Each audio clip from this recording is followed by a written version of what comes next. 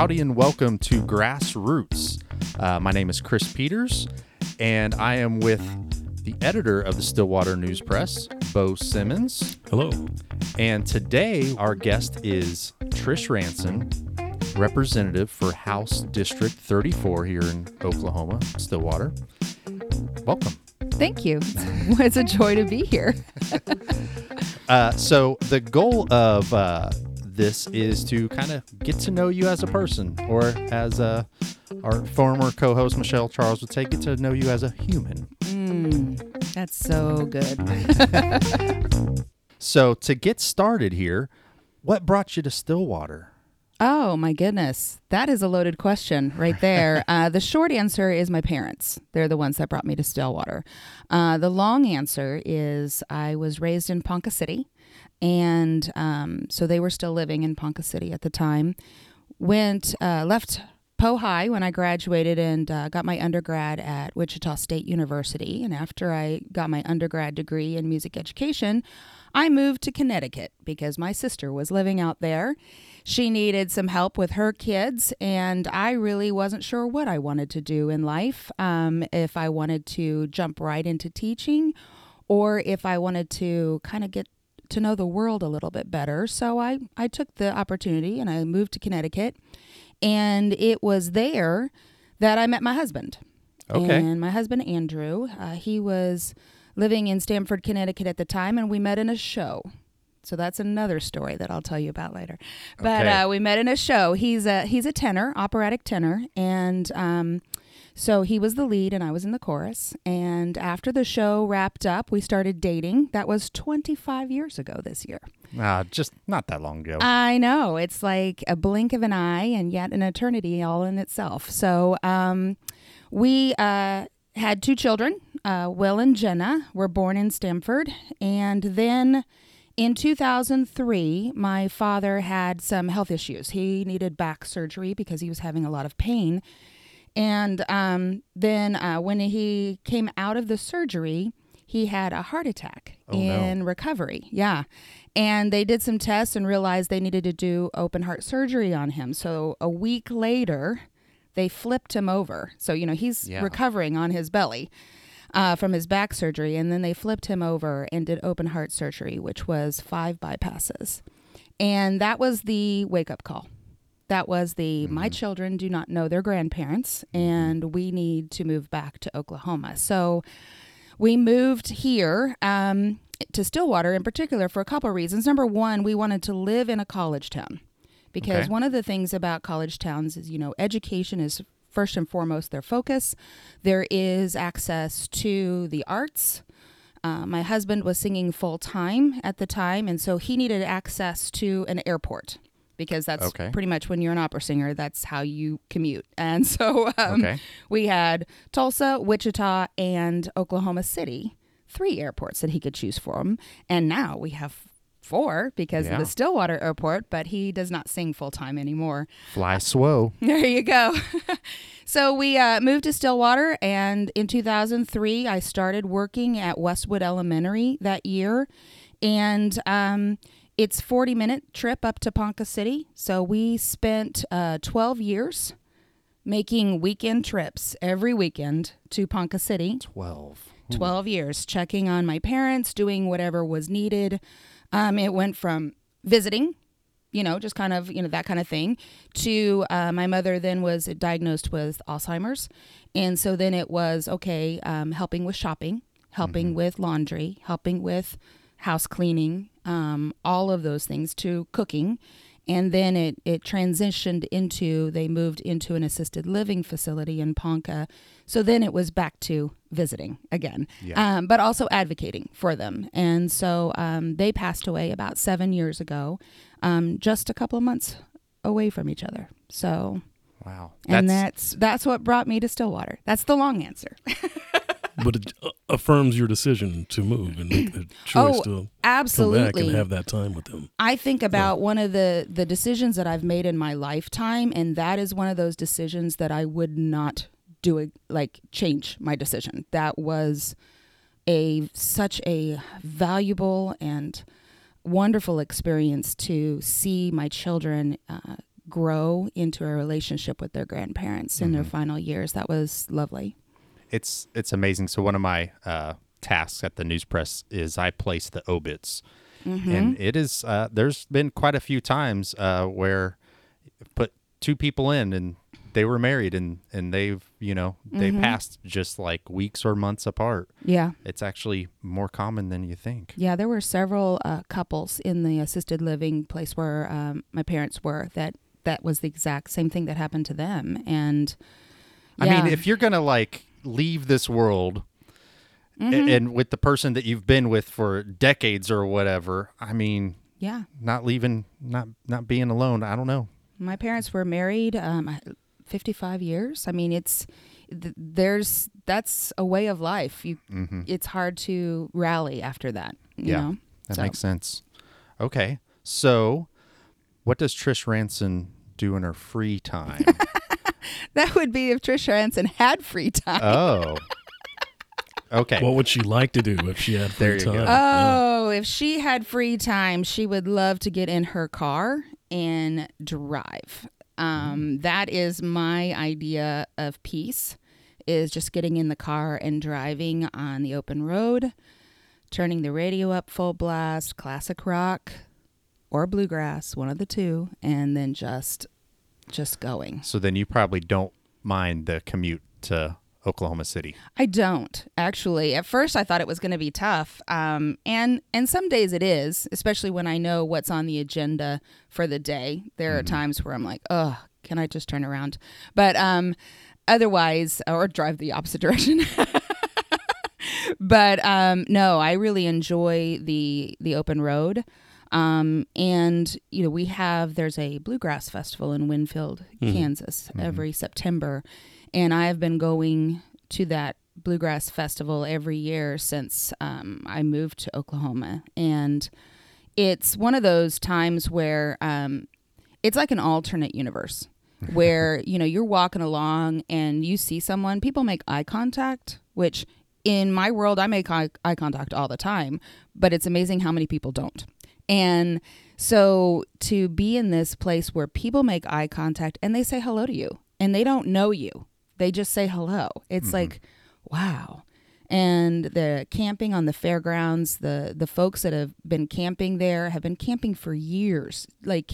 And so they have a spot. It's like worse than your spot at church in the pew. I mean, they have a spot, and which is kind of nice because you go there every year and it's completely different because it's a new year. But yet there's some constancy that, oh, okay, the crab camp is there, or, oh, the banjo camp is there, and, oh, all of that. And you know where everybody is. And I camp with a family from Winfield who is, they're related to my college roommate's sister-in-law. So, Okay. very loose connection here. But they are my Winfield family. And I have been camping with them for years. And it's nice to see them all again and have kind of like this welcome homecoming. And this year I was able to go, but for only 24 hours. Is this something you get your whole immediate family to do? Or you? It depends on the year. This year it was just me. Some years it's Okay. just me, but some years, the kids go with me, or when they were littler, or my husband would come up for a couple of days and he would bring the kids, and so it just depends on the year. But yeah, it's a beautiful place. So when I think about that, I think about, okay, like where would Trish want to be? Trish would want to be in Winfield, Kansas at the Bluegrass Festival and just have music surrounding her all around, 360 degrees, and just, wow, it's wonderful. So is this like tents camping or glamping or car camping? It's tent camping for me. The family members, my Winfield family has a few RVs that they kind of corral up together, and we have a little courtyard in the middle of it. But it's tent camping for me, and the older I get, the harder it is to tent camp. So or the I've been thicker that air mattress gets. exactly. So I've been looking. I'm like, okay, honey, we need to get a trailer. We need to, something small, just, for 2 people. We're empty nesting. That's great. And, that we can pull behind maybe the CRV, something small. That would be awesome. And then just go wherever we want to go and just camp wherever we want to camp. That would be lovely.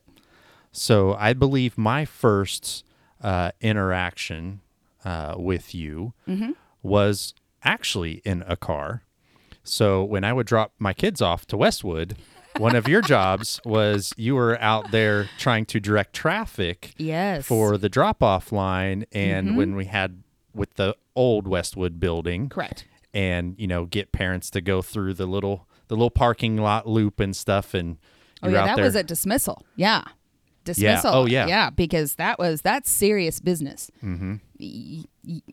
There is no cutting in line in elementary. I'm just telling you. And make sure that all the cars were following that rule and getting them all in order, because I would text the names to the teachers in the cafeteria, and then they would bring the kids out in order so that we could have them in the right spot. So for it the was right just car. like text messaging. I thought you guys might have had some sort of like fancy app or something, like check them off. Nope, it was just nope. It was text the messaging. Names. Okay. That's where I got my my addiction to texting, actually, because it was very clear, very easy, and then went from there. So, all right, those were the days. So music teacher. What motivated you to leave that career and then take on politics? That's another big question.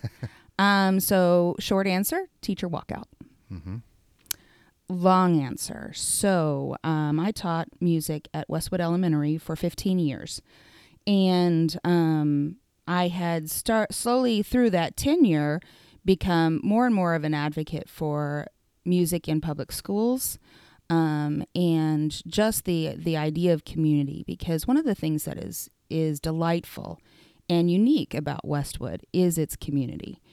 And so I was a little bit different of a music teacher. I didn't do the productions where, we make costumes and we do sets and every child gets to be on stage. I wasn't that way. I was more the experiential type of teacher. So how do we get kids to make music? And where can they fit themselves in to where they feel strongest? And not all kids are performers. And so this is a way for them to tap in where they can. And also how do I get the parents involved? So we had family folk dance nights twice a year. And it was where, I taught the kids how to do the folk dances in class.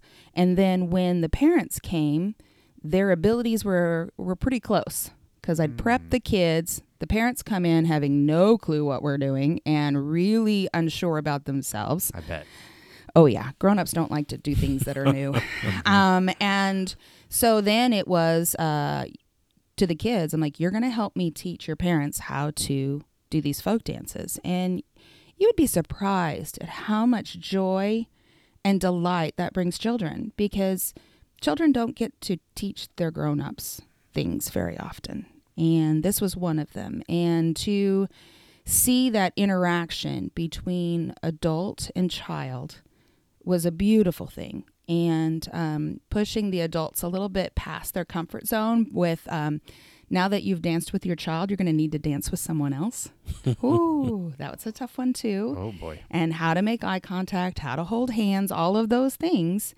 And, but it's one of those events that even now, years later, people will tell me that that's one of their fondest memories of either their elementary experience or their child's elementary experience. And so just building that community was something that I valued. And I still value. And I try to create community wherever I go. And in this role, that is something that I can do. I am kind of a bridge between different groups, individuals, agencies, and trying to make that connection between local and state government and so forth. But when I was starting to advocate and go forth, I started noticing just the frustrations that I was having, in the sense that being a music teacher, I mean, your budget is the first thing that's cut because it's not like arts in general. When people arts in start general, trying exactly, to tighten the wallet exactly. for education. It's like, well, we need to focus on reading and math. And honestly, yes, reading and math are very important things to learn, but music enhances that. And we can deal with mathematical concepts. We can deal with reading concepts in the music classroom, and it's done in a way that can reinforce those without the child realizing that that's what's happening.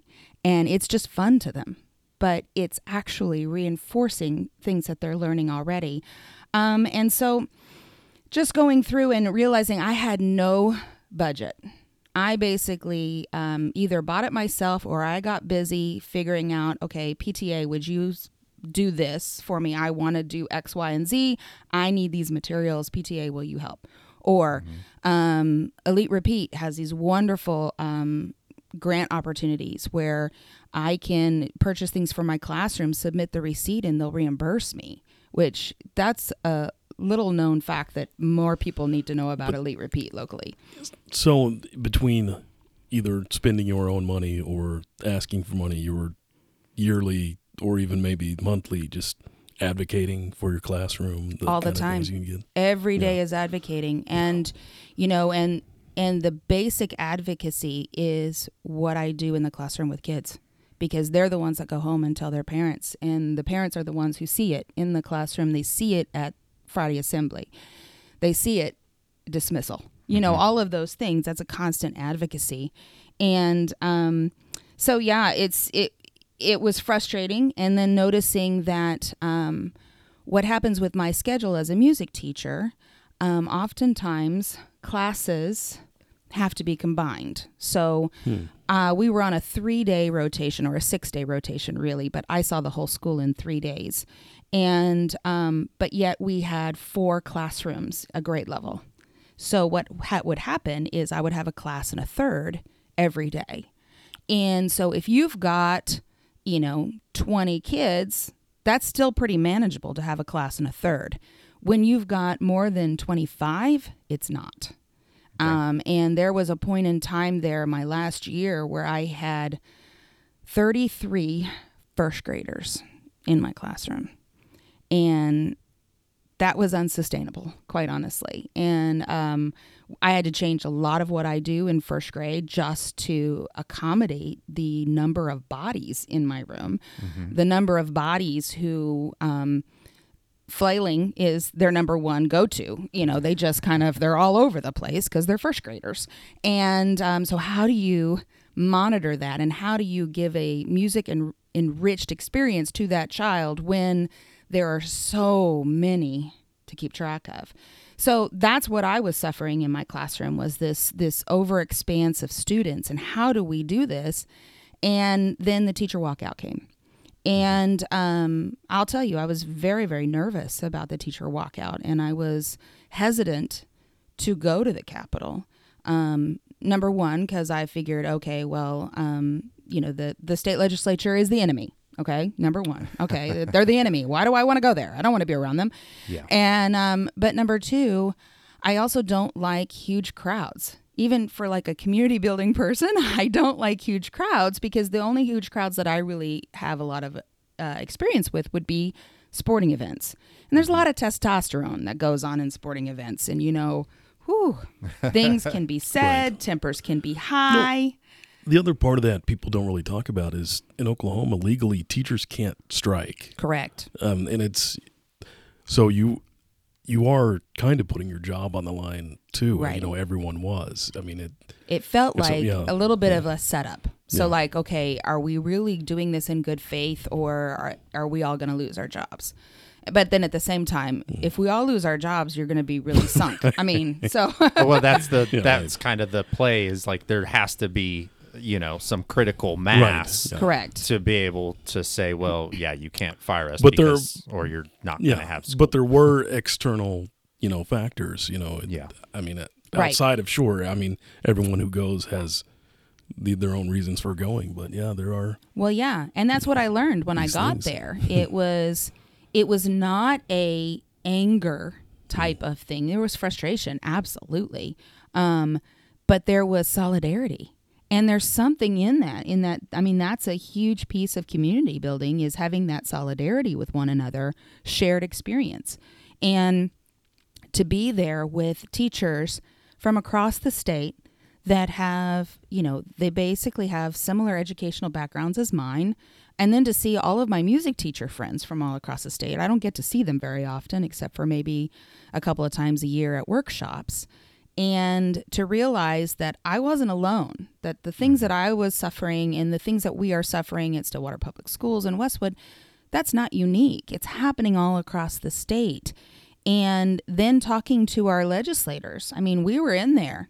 We were talking with the legislators. I mean, I talked with Corey Williams, who was our rep at the time, Senator Duggar. I even talked with other representatives that weren't mine.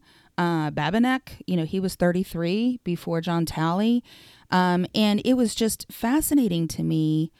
Not all of them, but there were quite a few that were just completely shut off. Like, I don't know why you all are here. You don't understand how state government works, and you need to go back to your classroom where that's your place. So you tell a teacher they're not educated about something. What might they do?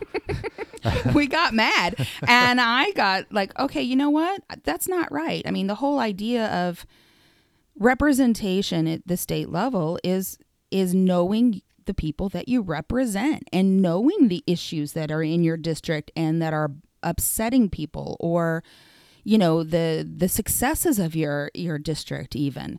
So I just felt like, you know what, we need more teachers in the legislature, and so I decided to run. So was that a switch that kind of flipped in your own head, or was that a combination also of maybe some other people saying, hey, Trish, you should run? It was a combination, actually, because I had posted something on Facebook, and a friend of mine had said, Trish, if you ran, I'd vote for you. Of course, he lives in Kansas. But at that point, you'll have to do some inside baseball here, because Corey had not termed out yet, Corey Williams. Correct. So he could have run again, and instead ran for district attorney. So how did you guys work that out? Well, that was kind of like, he was wanting to run for district attorney and trying to decide if that is exactly what he was going to do or not. But he didn't want to leave his seat open, so there needed to be someone to run for his seat. And so I'm like, I'll run. And so there we go. How did your husband and kids feel? Oh, boy. They were very supportive. Absolutely. But at the same time, we had talked about, okay, what is this going to look like? And I'm a big proponent. I mean, at the elementary level, it's always like, what does it look like, sound like, feel like? Okay. And so I'm like, okay, if I ran for office, what is that going to look like, sound like, and feel like? So I made a couple calls to, I'd already talked to Corey about it, but I made a call to Mayor Joyce, and I made a call to former Mayor John Bartley, and just was like, tell me what running for office looks like, and what are things that you didn't know about the process that you wish you knew before, and what is it like on the other side? And so they kind of talked me through it, and then I was at the Capitol, and my best friend, she loves to tell this story over and over, but my best friend lives in Edmond. She and I have been friends since we were babies. We grew up in Ponca City together. Our families were neighbors. And she told me, I don't remember this because I think I was kind of like just in shock. But she says, I called her from the Capitol in line. I was in line to register to file for office. And I told her, I said, I'm running for state representative for House District 34. Talk me out of it. And she was like, oh, okay. And then so she tried to throw some of like these really outlandish softball ideas. And then apparently I told her, Okay, that's not good enough. I'm doing it. She's like, oh, good, because you'd be really good. Well, and I'm trying to remember. I think, even spurred by the walkout, quite a few teachers did run, but not that many won. Well, right? But you do have sort of an education kind of block, right there, right? I right. mean, you do have something. We had total of about 10 educators that won their seats, and that's on both sides of the aisle combined. And right now, we have kind of a consortium of 5 former educator legislators on the Democratic side, where we discuss everything education related. So we read all the bills together. We brainstorm ideas on legislation. We attend committees. If one of us can't go, one of us is going. So we kind of just make sure that we have all that. We have shared notes that we keep with each other and everything. And it's really great because it's like that study group. It's that teacher circle that, we just make sure that is intact. So how does a group of 5, or even we could expand it to all the Democrats in the House, influence legislation as a super minority? Yeah, that's not much of a expansion there. We have 19 Democratic seats, and so it's a super minority is truth. And I think what's interesting is the knowledge of civics in our state is very, very low. And because it's just something that grown-ups don't think about. I mean, the number of conversations I've had with people who says, oh, I'm not political. That doesn't affect me. Well, actually, what you pay at the pump, yeah, that's decided at the state legislature. What you pay for groceries, yeah, that's decided at the state legislature. How much you pay at the toll, well, maybe that's not decided by the legislature. Maybe that's the Turnpike Authority. But still, it's very much politics affect everyday life. So just the idea that we are a super minority, we do not control the House like the national level. We are the super minority. There are 82 Republicans in the House at the state level. But what is interesting, even though we are a super minority, even though we cannot necessarily sway a vote or keep it from a bill from passing, we can influence with bill authors and talk about, okay, with our questions. The majority does not like to question each other on the microphone. The minority has no problem asking questions. And, and I've told representatives this myself. I'm like, hey, questions are my love language. If I'm not asking questions, then I don't think your legislation is worth my time, really. So I'm asking you questions because I need to and I should. And so it's through the questioning, it's through the debate. But even back further, it's a, hey, you have this bill and I like what it's doing, but there's one point that it's missing. And could we change that point? And sometimes it changes and sometimes it doesn't. And, that's how we affect things, is just making sure that they hear us in some way, one way or another. Okay.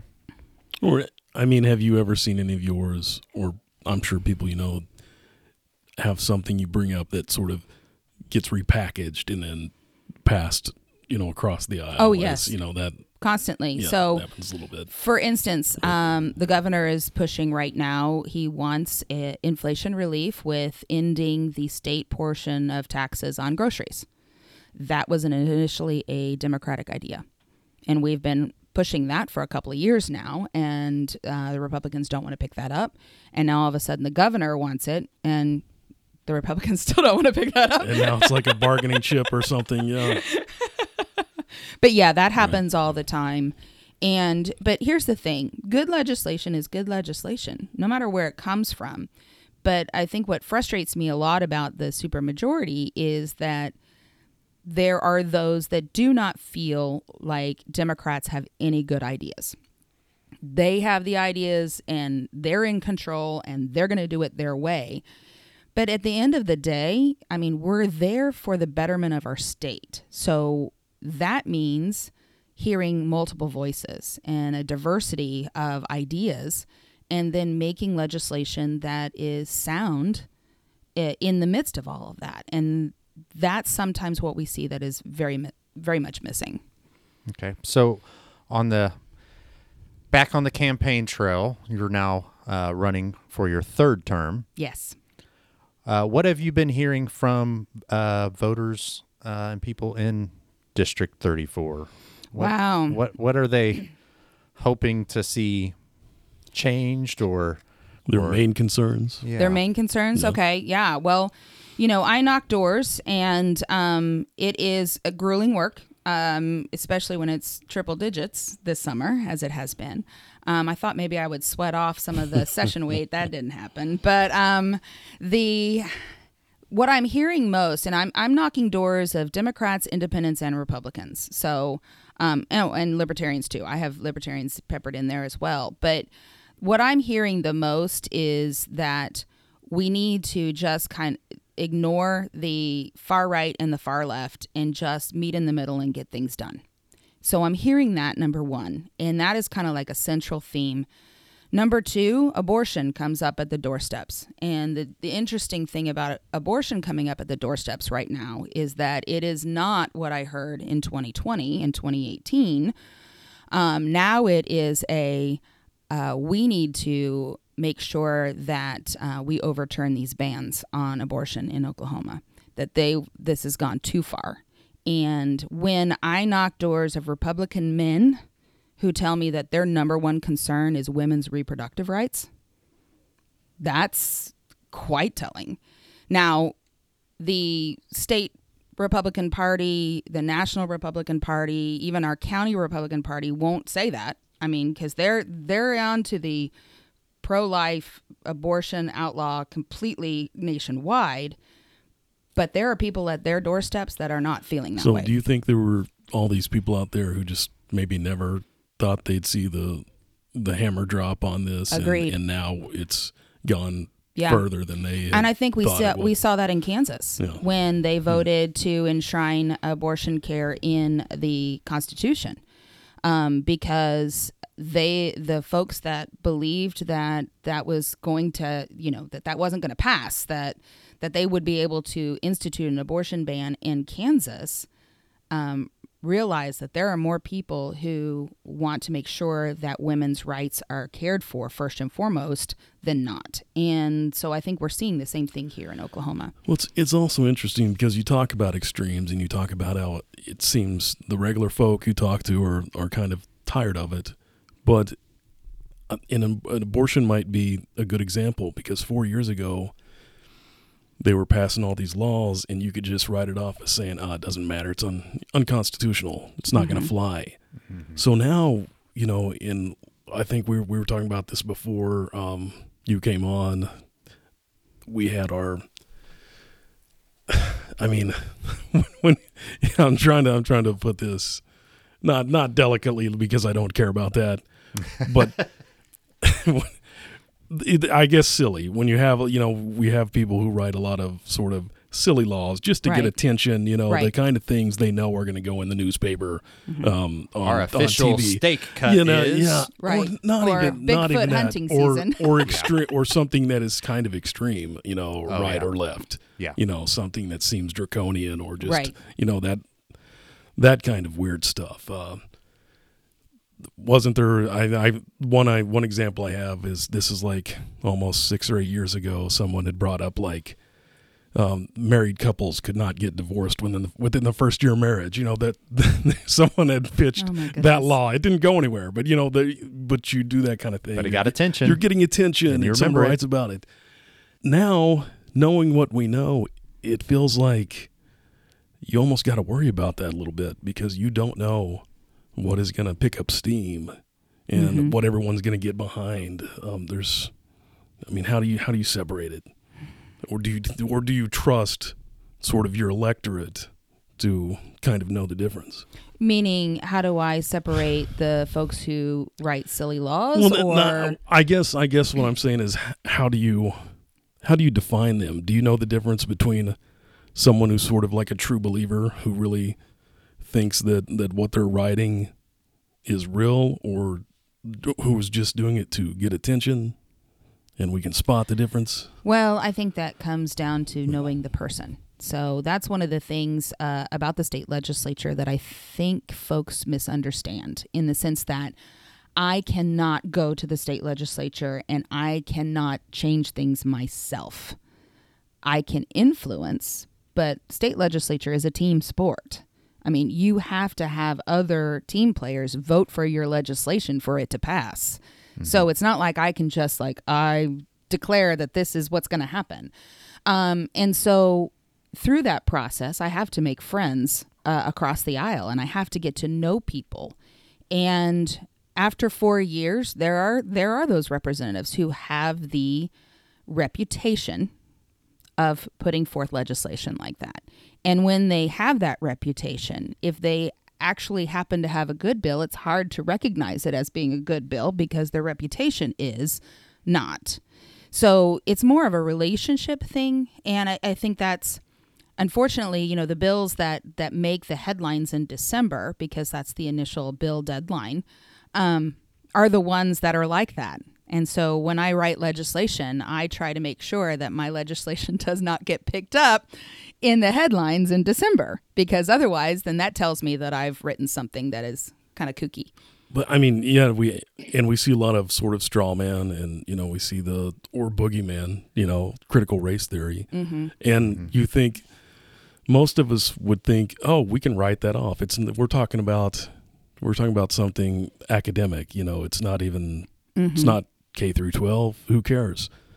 But you actually get not legislation. It's not, once it's signed and once it's on paper, it's not called this or that, but we do have actual laws now that sort of sprang from almost make believe. I mean, right. The vagueness of the writing of that bill, in particularly House Bill 1775, it leaves everyone. I mean, here's the thing, when it comes to laws, they should be clear, because police officers and teachers are rule followers. So laws need to be something that they can follow. Mm-hmm. The vagueness of that bill is just outlandish. So now we have issues of, well, if I teach about the Trail of Tears, is that going to make a student feel bad? And if that makes them feel bad, does that mean that I'm going to lose my job? Or the Tulsa Race Massacre, or the Osage murders, or the land runs. I mean, all of that. Well, all of that is key Oklahoma history. And we have such a turbulent history as a state. To not teach those things would be a disservice to generations to come. I thought it was interesting that you could have the word feelings in a law, like such a subjective thing. Like, right. What have you ever seen any other law that has the word feelings in it? No. And that's why we questioned that, we debated that, all of that. And then it kind of got caught up in that whole take a stand movement that we still see a little bit, but its power over people is starting to wane. But yeah, it's just, and I believe honestly that House Bill 1775 needs to be overturned because it's just causing way too much havoc. And the idea that CRT is corrupting our schools, that our schools are places of indoctrination for our students is just rubbish. I mean, honestly, if that's how you feel about the schools, you need to go to the school and volunteer. You need to talk with the principal. You need to make sure that you are active in your community. And if that is something that you are seeing, then you need to work at it to turn that around. But that's not what is happening. We listen to the national news and people are like, oh, our public schools are awful. They're failing, all of this. But if you ask them about their student's teacher, oh, I love her. She's wonderful. My school is great. Well, how is that possible? If public schools are failing, how can your school be the one gem? It's more the gems than it is anything else. what do teachers tell you now? I mean, you have this unique perspective as a former teacher who you were advocating for these budget issues. I'm sure you're meeting teachers now who just sort of feel like they sort got of attacked on targets painted on all around on them. just on the basis of how they live their lives, like, you know, they're being surveilled or constantly watched. You know? And, you know, being a teacher is like teaching in a fishbowl. I mean, honestly, every day I was teaching in a fishbowl. You never know what the child is going to go home and tell their parents, you know, because there is a miscommunication in things like the telephone game, you know. But also I had administrators walking in and out of my classroom. I had observers from OSU who were music ed students. They were in my classroom daily. I had student teachers. So I'm used to that, and I think teachers are in all used to that, being under the microscope, if you will, but it's intensified this year. You know, we just went through a extremely traumatic experience with the global pandemic, and we're not alone. Everyone went through it in every country around the world went through this traumatic experience. And when people go through trauma like that, behaviors manifest. And, you know, public school is teaching pack behavior, honestly. How do you function as an individual in a group of 20-some individuals? And how do you become a community, a classroom with shared beliefs and shared ideas for success? How do you do that? And when you come off of a pandemic where everyone is on their own screen, you've got kids who don't know how to be one of 20 plus children. And so that type of teaching, that supersedes math and reading, because you need to teach children how to get along with one another first. And I think that's also another reason why I have such frustration with the rhetoric that social emotional learning is detrimental to our society. Can you define that for us? Sure. Social emotional learning is basically teaching kids how to treat others the way they want to be treated. So how did that get mixed in with critical race theory? I have no idea. How did that become one of the far-right boogeymen? I always believe that most of the time we are people are getting angry over words they hear. So like social. Oh, that sounds like socialism, so that's bad or something. When that was like just a rebrand, it's kind of like defund the police, like kind of bad branding there. Maybe just call it the golden rule. Right. Well, I'm sure it's probably, you know, because you have this academic or psychological theory that has been implemented nationally, right? So for some people, they probably imagine you're trying to worm your way in somewhere, like you're trying to hypnotize people or something into believing an idea. But honestly, but how do you get there? But I mean, what do teachers tell you now when, you know, this they're tired comes up? That is what they're telling me. They are tired, and the demands on their time and trying to keep everyone together and trying to keep everyone in school and helping parents who are needing help too, but yet also making sure that they're doing what they have to do because of the administration. You know, we've got our education system is very much focused on standardized tests. We've got to measure what these kids know. Well, honestly, that is just one means of assessment. And we're so focused on that we are growing a generation of students who do not have practice in critical thinking. And that is the number one thing that employers are looking for is, can this person that I want to hire, do they have critical thinking skills? Because I can train them on everything else. But do they have that? And because of our focus on standardized tests, we're not meeting the need for our jobs in the future. But you know, I believe education goes more than just job training. Education is lifelong. So then are we raising a generation who will be able to lead their next generation, their children? And will they understand what democracy is and value it? And how do they participate in that and keep it going? And that's something that is just, that's overall the puzzle that keeps going on in my head of how do we do that? Yeah. Are there legislative fixes for any of the issues we've talked about? Or is it more like maybe the legislature needs to be a little more hands off and sort of back out of some of these things? Well, I think yes to both.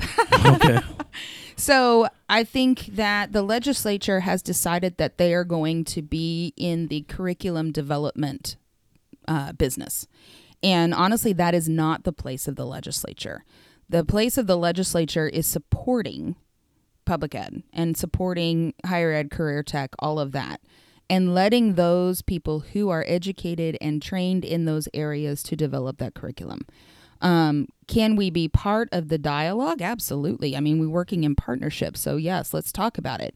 But when we are line iteming curriculum in the budget, then that goes against what really our role is. We held the public ed flat this last year. I think it was like 0.4% increase, but that's with inflation concern, that's still a cut. And then we increased higher ed spending by about 7%. But still, that is minuscule to the need. And when I talk about the need, anytime I talk about funding, okay, number one, I always have the voice that says, well, we can't just throw money at it, Trish. And, and my glib answer is like, really? Have we tried that yet? I mean, have we really tried that? But honestly, it's not big government. It's not small government. It's like Goldilocks, just right. Let's get it just right. We've got a really good funding formula. As a funding formula in general across the nation, we've got a good one. It fails because we don't put enough money into the formula. So it's not really equitable. And so our rural schools are really suffering because of this. And then we've got several districts that are off the formula because they have high property tax because of the wind farm, Amazon, the power plant, those kinds of things. But then what is the equalization there? And just trying to make sure that we are funding public ed across the state equitably. Because when it comes down to it, we need our neighbors in our rural communities to thrive. We need that as a state. And we also need our urban environments to thrive. But both need to thrive, and the common denominator for that thriving is education.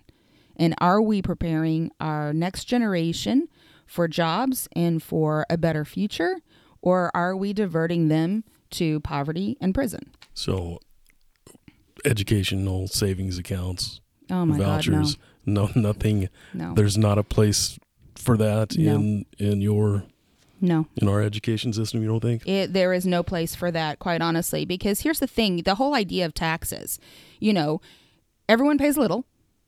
And from that, you gain that collective power and you can do more, with that. And when you start picking that apart and going, oh, okay, well, no, we're going to now divert that and go to private. Well, number one, we don't have enough private schools to even address the need. Number one. Number two, that the market controls our society. We live in a capitalist society. So if we put money in a savings account to go to a private school, whatever that amount is, that tuition's going to go up that same amount. That's going to happen. So then you're always constantly too short. And then now we get to the point where the folks with means will find a way to make that happen, and the folks without means won't. And now we have a class system of who can be educated and who can't. And that is devastating for our state future. I mean, the fact that in the Oklahoma Constitution, it says that we shall fund public ed. I mean, that's It's right there. So right there. I mean, in 1907, they had this idea. Hello. Yes, we need to keep it going. So hypothetical here, the state's got over $2 billion in savings right now. Yeah. How much of that, if you could just wave a magic wand, would you carve into public education? The fund that has $280 million for the mystery company that will come to our state and make everything better again. There is no company coming to our state to make things better again. They can't. That is like Superman type of task. So really, we should be taking that money and reinvesting, because we do not have the job force. We do not have the workforce to be able to do the jobs if for that company, whatever company it is that comes. We don't have the workforce for it. We don't have the number of engineers we need now for the companies we have in our state. We don't have the number of nurses we need now for our state. And, and we've lost hospitals over the last 20 years. So, I mean, the need is there. We don't have enough teachers. So we need to be working at, let's get our workforce built up so that way when companies come by Oklahoma and go, oh, wow, look, they got a lot of people that are trained for work like this. What if we went there? That would be a good place. Was the Elon Musk Tesla thing, was that a wake-up call at the Capitol? Yes. Tulsa, Austin. Yes, because that was like, okay, the governor's working to try to bring business to the state. And it's interesting because, I'm not alone in thinking that this is kind of outlandish. There are other representatives who think the same thing, and they're not just Democrats, But at the same time, I will say that, the idea that this electric car battery company would come to Oklahoma, that was a big thing. And it's like, well, I was supportive of it initially because I thought, all right, if this company does come in, they're going to recruit from the region and they're going to recruit their initial workers, and then we'll have some time to work up. We'll be behind, but we'll work up. And then when that failed and that went away and that money stayed in that account for the next company, it was like, I don't know. You held our education flat, barely raised our higher ed budget. We've got need across the state, and we're not even touching that, yet we're awash with cash in our savings accounts. How about this one if we're just doing hypotheticals? What does we're talking all these fanciful things. What does a teacher retention incentive package look like to you? I mean, I'm sure people would say pay raises or the kind of thing you might need to do to avoid another walkout, but just to keep the teachers we have, or get the ones we're graduating from college to stay here. Right. What's that incentive package look like? Well, it needs to have a pay scale that is comparative to our region around us, because that's the number one reason why teachers leave Oklahoma is to go to a state with a higher pay. So we need to raise teacher pay, yes, but I think it would also be, could we re-look at the salary schedule? So our salary schedule is years of service down one side and an across the top education level. And so everyone knows what everyone makes because they're like, oh, you've got a bachelor's and you've worked here 5 years. I know what you make. But could we have a little bit more tiers in there where if you serve as a mentor teacher in your school, then you get more. So what does a mentor teacher, what additional things do they do? They make sure that they are a listening ear for that new teacher. They do peer evaluations. They do lesson prep. They work on, okay, this is the unit that we're on next. These are the key points, Okay, and so you they're can putting they're more putting work in. yes, Okay. and they're investing in those teachers. Right now, Yeah. they don't get any extra money for that. So what if we worked on that? And and also we have national board certified teachers. I did not go that route. I went the master's route. But the national board route is very comparable to a master's degree route, but it's not reflected in the salary schedule because there was a separate stipend that went to national board certified teachers. That has gone away. So bringing that back or putting it in the salary schedule that they get more like you would if you got a master's, that's important too. But I think the next key thing is, it's not just salary. It's working conditions. That if you are required or asked to do more than what your contract states, that you get paid for it. I think that's key because we want our teachers to be professionals. We should treat them like professionals. And then the last thing, which is a very steep hill to go up, but I think is important, is insurance. Okay. Right now, teachers only have their insurance covered. I, as a state legislator, my whole family is covered by the state of Oklahoma. I think that families should be covered by insurance. And that's a big one because that's a big ticket amount. But that's one of those things that, when I started teaching, I taught for a year in Connecticut before I came here. I mean, I worked for a publishing firm. I managed a restaurant. I mean, I did a lot of things, because I was trying to figure out what it was like to be a grown-up. And I taught for a year in Connecticut. And when I taught there, I did not pay a dime for health insurance. It was all covered by my district. My whole family was covered. I moved to Oklahoma in 2003. I was a part-time teacher, so it was only half-time. I had to pay for insuring my whole family because my husband was singing full-time. He didn't have an insurer, so it was going to be my paycheck that insured us. Well, I'm looking at the gals giving me this sheet of paper at the benefits department at the Board of Ed, and I'm looking at this, and I'm just like, okay, what is this? And she goes, well, these are the different health insurance programs that you can choose from.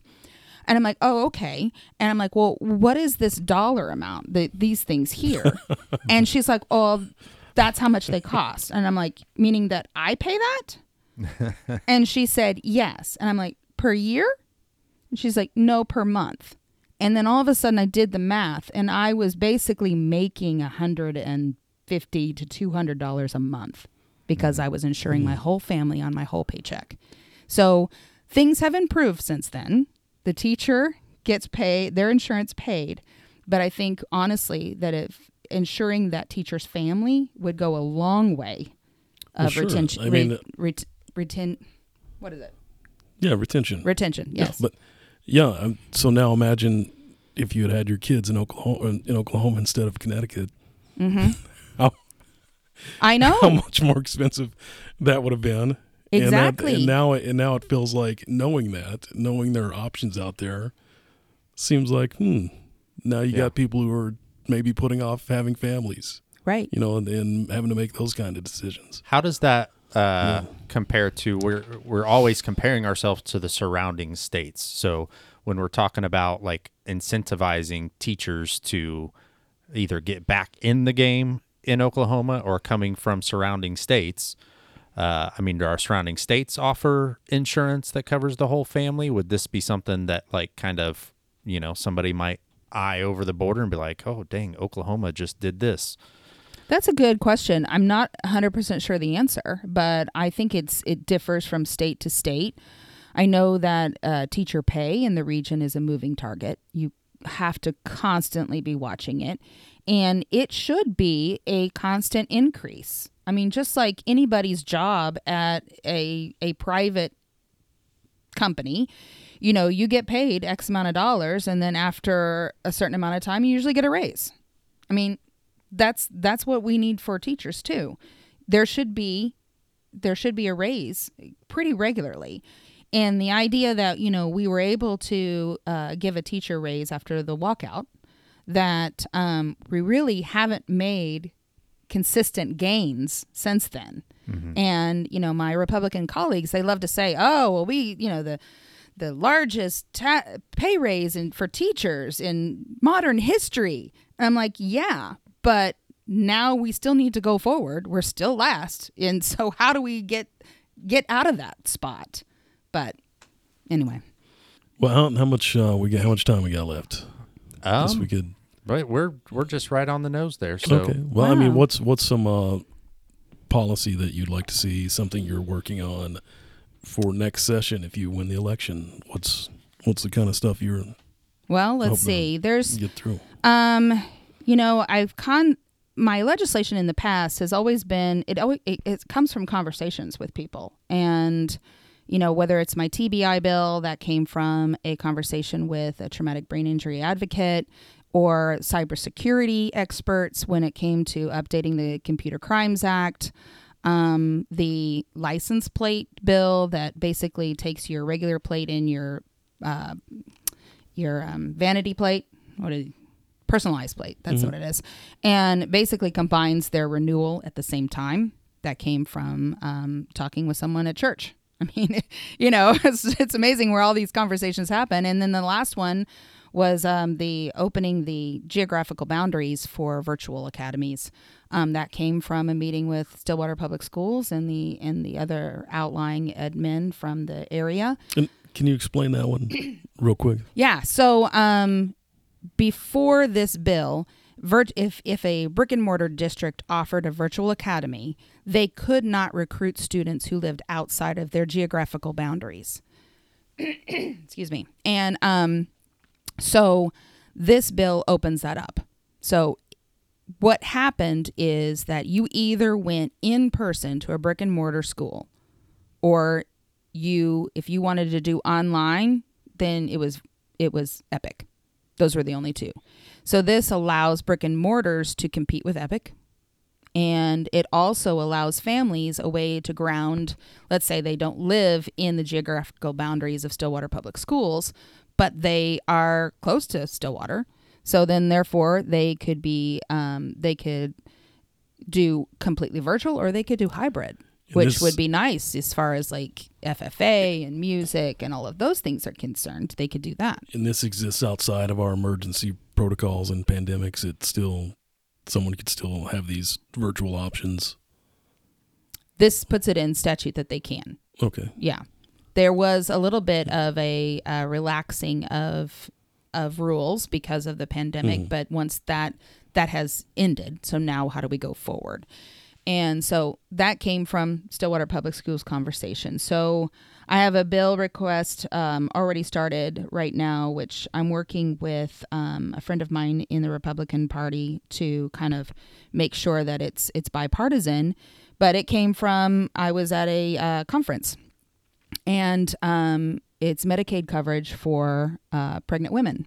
So if women are on Medicaid, when they have the baby, they are immediately booted off Medicaid coverage, and the child is now covered. And as a result, and I don't know if it's a result, but it's also part of the problem that we have in our state is we have a very high maternal and infant mortality rate. So the bill idea is to extend Medicaid coverage for the mother for the full first year of the baby's life. So that way they can still have medical checkups and guide them through any postpartum issues that they might have. Now, there was a task force that the governor put together here, and they came back with the same finding. We need to do this.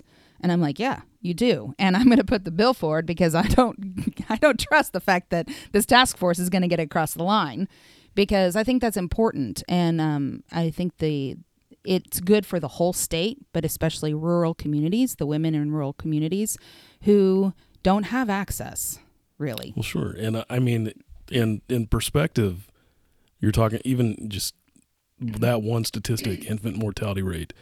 The United States is behind a lot of the developing world. Yes. And Oklahoma is one of the worst in the United States, which kind of means that there are all these places who are better at keeping babies alive than Oklahoma. Mm-hmm. And now that we have a ban against all abortions, then how are we going to support our families? I mean, and how are we going to support people through this process? And it needs to be done. It should have been done a long time ago. but it hasn't. And from my understanding, it is a application to the federal government to waive the restrictions and to extend it a year. So other states have done it, and they've seen gains. They've actually seen positive results by doing it. And so that's what I'm looking forward to the most right now. All right. Well, wrapping it up here. For anybody listening that doesn't already know how to reach you or find you, what's the best way to get in touch with Representative Ranson? Well, there are a lot of ways, that's for sure. If it is a constituent issue, you can email me at trish.ranson@okhouse.gov. If it is a Trish, I just need to get in touch with you, you can find me on social media, Ranson House 34. I'm on Instagram, Facebook, Twitter, LinkedIn. She's doing some TikToks. TikTok, yes. Bo, you seen any of her I'm TikToks? far too mature for TikTok. But yeah, that's probably the best way to get to me. And yeah, I'm very open, and I'm much like, if you have an issue you want to talk about, I'm ready and willing to listen. Especially if it's over a cup of coffee. Or you might catch her at one of our breweries. Oh, yeah, that's true. Not in the morning, but yes. They're not open. That's a good thing. So, all right. Thank you so much for coming in, and good luck with the campaign. Thank you.